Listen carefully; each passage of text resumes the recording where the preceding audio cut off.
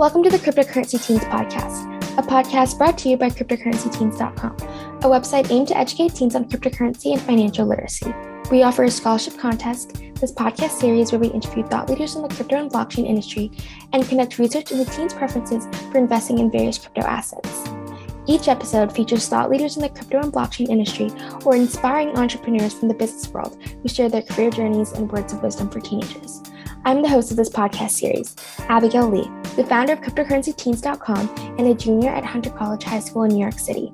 Before we get started, I would also like to share two disclaimers. The views, information, or opinions expressed during this podcast are solely those of individuals involved and do not necessarily represent those of Cryptocurrency Teens and its staff. Second disclaimer is that this is not financial advice. The information contained in this podcast is not intended as and shall not be understood or construed as financial advice. In general, the advice offered by our guests should be specific advice about the cryptocurrency industry or the blockchain industry and not specific investment advice. For this episode, I'm excited to interview Zoia Kozakov, Global Marketing Lead and Podcast Host at WIN, Women in Innovation and Vice President Product Manager at Citibank and Googleplex. By day, Zoia Kozakov is a manager at Citi working on Google Pay with Citiplex, a co-branded banking experience. By night, she is part-time faculty at Columbia University in BrainStation and a nonprofit organization leader. She's Global Marketing Lead at WIN, Women in Innovation, founder of Kozakov Foundation, and an advisor to multiple nonprofits and startups. In tandem with changing the conversation around innovation, Zoia is a founder of and hosts the Win-Win Women in Innovation podcast, which features senior women innovators from companies such as PepsiCo, Google, Oracle, E&Y, Pantone, Omnicom, IDEO, and others. Prior to Citi, Zoia led strategy and product marketing at Yep, a crypto social network, spent 2 years creating digital advertising for brands such as Cartier, Chanel, EY, Tiffany & Co., and Paravel. She was also chief of staff in the Israeli Intelligence Special Operation. Zoia, I see that you are the global marketing lead and podcast host at WIN, Women in Innovation, as well as the VP product manager at Citiplex. Can you tell us a little bit more about both of your roles? Yes, absolutely. Thank you so much for having me on the podcast, Abigail. I've had quite a winded road to my two current roles, one being the podcast host of Win-Win Women in Innovation, the podcast that I run that features women who are innovating in startups, in innovation consultancies, as well as in innovation departments of Fortune 500 companies. I'm also a product manager at Citibank. I'm on the partnerships team, so I develop different banking and payment solutions for various partners that we have. And currently, the product that I'm working on is, as you mentioned, Citiplex.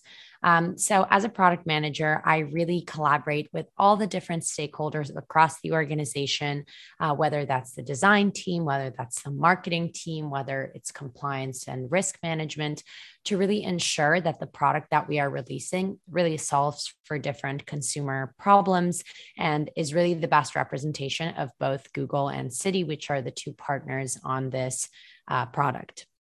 As far as my role with the podcast, I started the podcast about a year ago, and I was finishing up my master's degree at Columbia University, and I was having, really tough time finding a job after graduating. And the reason was because I actually had multiple offers rescinded as the pandemic broke out. So I thought about how I can get creative and what I'm really curious. And so I turned to the women that had really succeeded in this industry and decided to ask them all the questions around career, what it means to work in innovation, and the role that gender has had in their lives. And so I really love wearing kind of multiple hats throughout my day. It keeps me inspired. And I feel like I pull, knowledge from the women that I speak to every day into my job at Citi. And then I pull all of the challenges that I'm working on at Citi to kind of ask my guests on the podcast. So it's a really, really great combination for me.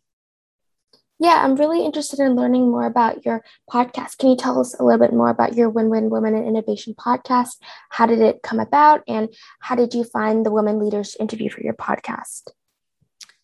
Yeah. So as I mentioned, I started the podcast last year, and it really came from a problem that I was trying to solve for myself. And I think, something that I've learned through at my career trajectory, doing my undergraduate degree at Parsons School of Design and strategic design and business management, and also having, the career experience that I've had that I'm sure we'll touch on in a little what I learned is that the best kind of product or service comes from solving a true human need or a problem. And like I said, for me, that was at the time career guidance in this very, what felt like a very niche industry.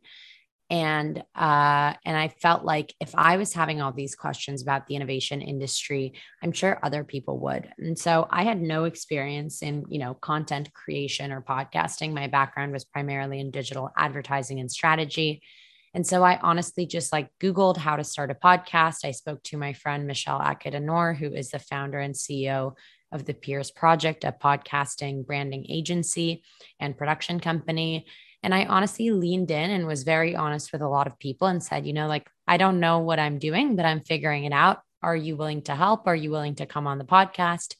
And honestly, pretty much every woman that I emailed said yes to coming on the podcast from pretty much day one. And I think to me, it really kind of further confirmed this product market fit, that there really is a need for this kind of podcast or product out in the market. Yeah, I totally understand what it's like starting a podcast and not knowing what you're doing. I definitely had to do a lot of research and watch videos and kind of just do research on how to edit audio and stuff like that. So when Women in Innovation sounds like an amazing organization for women, what's the minimum age needed to join? I wouldn't say that there's a minimum age. I can share a little bit about kind of the offerings that we have. And I think different offerings can be useful for different people in their career trajectory. So, for example, something that we have is a fellowship. And the fellowship is basically kind of like an internship in the sense that you get experience to work within the organization. But really, you get a chance to learn and interact with some of the most senior, impressive women in the space. And you get to join the organization in that sense. And that's really for people who are really starting out their careers. So I would say if you're, graduating high school or starting college, I think that would be a good place to start. I mean, if you are a bit younger and still in high school, I would still encourage you to reach out because we do have a variety of different roles. And so, you never know. I think it's just depending on the organization and the need. Otherwise, we also have monthly programming across our chapters in New York, San Francisco, and London. They're currently all virtual, and anyone at any age can join. And there we talk about gender and innovation. We teach really tangible skills. For example, an example of a programming we would have could be crypto and gender, right? So we could talk about the role of cryptocurrency in progressing more women in tech and STEM as a whole. We could just be explaining how cryptocurrency works. So I think it just really depends on what your interests are, but there's no minimum age to join that programming. And then we also have really programming for really senior women. So we have something called Win Relay, which is for women with 12 to 15 years of experience. So it really does range. And that's kind of the idea. We think that you can be an innovator at any age, at any stage in your career. And we just hope to give you the tools in order to pursue innovation as a career. Right. I'll definitely leave a link in the podcast description for our listeners to check out. Can you tell us a little bit more about your career journey? What was it like? How did you get to where you are today at Citi? And what would you like to say to those who are considering getting into product management? I honestly had no idea that I would end up in either product or at Citi. And so, the first thing I'd say is really be open to the opportunities that come your way and knowing that your trajectory will change, and not just because you change your mind, but because there are outside circumstances and, opportunities that may drop into your lap. I started my career, as I said, as a chief of staff in the Israeli intelligence and special operations. And I loved looking at the big picture and problem solving. So I really wanted to do strategy, which is why I did my undergrad at Parsons in strategic design and business management. At the time, I was really excited about luxury fashion, and I felt like it was an industry that really had so much going for it as far as the ability to emotionally connect with its customers. But I felt like there was not a lot of digitization. And so I spent a few years working in luxury fashion, and I realized that there was actually a need for digitizing the product itself and kind of the entire ecosystem of luxury fashion.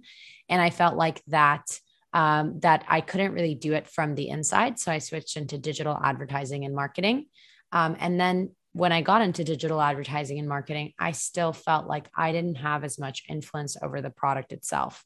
And so I started my master's at Columbia in order to kind of explore going into the innovation industry. And when I was at Columbia, I actually joined blockchain at Columbia, which is Columbia's blockchain club. And there I really learned about crypto truly for the first time. I mean, I'd obviously heard about it, but I was exposed to some of the most brilliant minds in crypto and really understanding what sorts of crypto companies there are and what the use cases are and the challenges. And the president of the blockchain club, Nir Kavasa, actually invited me to come on and join his cryptocurrency social network company called Yup. And that was really how I was exposed to product, figuring out what product market fit. I got to take part in the Envision Accelerator, which is an accelerator for diverse founders. And I really got to learn, everything that it takes to upstand a cryptocurrency company. And that was really how I understood that product is the industry that I wanted to be in. And as I finished up my master's degree at Columbia and my 1 year kind of contract tenure with Yup, I decided to go learn from a much larger organization. So then I could eventually, hopefully, end up in some sort of startup space, because I think that it's really important to kind of earn your stripes and learn from the best in the industry. So that's kind of how I ended up at Citi. And I would say if you're considering getting into product management, really become familiar with the tech industry. If you can gain some of those technical skills, whether that's knowledge of crypto or, basic programming, I think it's really, really important to have a passion and demonstrate that passion. And then I also think that say yes to as many opportunities as you can, because it is a very competitive industry. So I think it's important to keep an open mind and just keep on working at it, because it took me quite a few twists and turns to get into product, but I wouldn't have it any other way.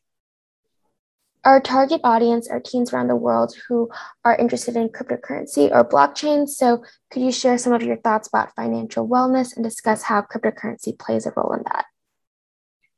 Yeah. So as a whole, I think it's really important to be aware of your financial status, what your gaps are, what your strengths are. I think especially women tend to kind of not invest, to not be aware of their financial situations. And I think it's definitely very challenging to kind of grow as a professional, and have gender equity if you are not aware of your financial situation and if you're not actively working to grow your wealth and have your finances in order. And so, to me, cryptocurrency is definitely a part of the financial spectrum and the financial ecosystem. And while, of course, there's a lot more associated risk with cryptocurrency, I think the more you can learn about it, the more you can see it as an alternate investment. And then, set aside whatever sum of money feels comfortable for you and your investing strategy and your risk levels. And, that's up for you and your financial advisor to discuss and decide, or your parents if you're younger. But I would say, to me, cryptocurrency is not going anywhere. It's such a fundamental part of the financial services industry. And it's just such a fascinating technology that I think is going to have so many use cases and already has so many use cases. So I would say definitely learn as much as you can. Again, I learned about crypto by joining the Blockchain at Columbia club. So if there's any clubs that you can join online or at your school or at your university, definitely do that.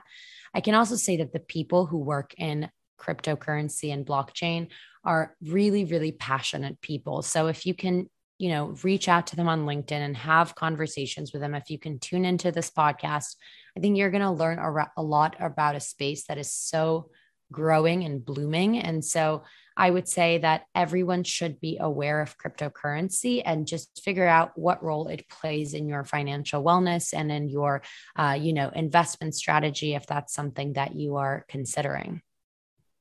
I completely agree. I mean, one of the main reasons why I started this podcast was to fill in any gaps of information on the internet out there. And a lot of the times the information provided were by white men. And so I thought it was really interesting to have women join this podcast and to just basically learn more and encourage women to invest or raise awareness on what crypto is just like another asset class for investing. Yeah, it's amazing what you're doing, Abby. Thank you. So, do you have any other career advice or words of wisdom that you would like to share? Yeah, absolutely. When I started my career, I kind of chased the wrong things. And what I mean by that is I was really concerned about things like title or salary or, sticking with something that I'd been doing already. And I think that that was a really wrong way of looking at your career. I would say that as you're starting out your career, even in the middle of your career, the lens that you should really go into is, what will this teach me? How can I grow from it? And how will it feed into maybe just the next thing I want to do and not this 10-year plan that, is up for change so many times. And so, I took opportunities that honestly a lot of people were confused by. I mean, even when I went into crypto, people were really confused how I went from fashion to cryptocurrency. But I can say that trying new things and going to the places where I could learn the most and grow the most was actually what enabled me to, fast track my career and get to where I am today. And so I would really encourage everybody to kind of say yes as much as possible to opportunities that come your way, but especially look at opportunities from the lens of learning, curiosity, and kind of growth, rather than some of the more superficial or traditional ways that a lot of people view their career, because I promise you it will pay off in the long term. And then the other quick thing is, especially as you're a student or you're a teen, people are open to talking to you because they realize that you are in this learning and growth stage. So I can say I've never said no to a student who's reached out to chatting to me. So get on LinkedIn, figure out what you're interested in, and, email people and ask them to have a conversation. Cause I promise you, you just need one yes to really get to that career breakthrough. Zoia, on behalf of cryptocurrency teens and our listeners, I would like to thank you so much for sharing your experiences, suggestions, and advice. Thank you for joining us on this episode. Thanks so much for having me, Abby.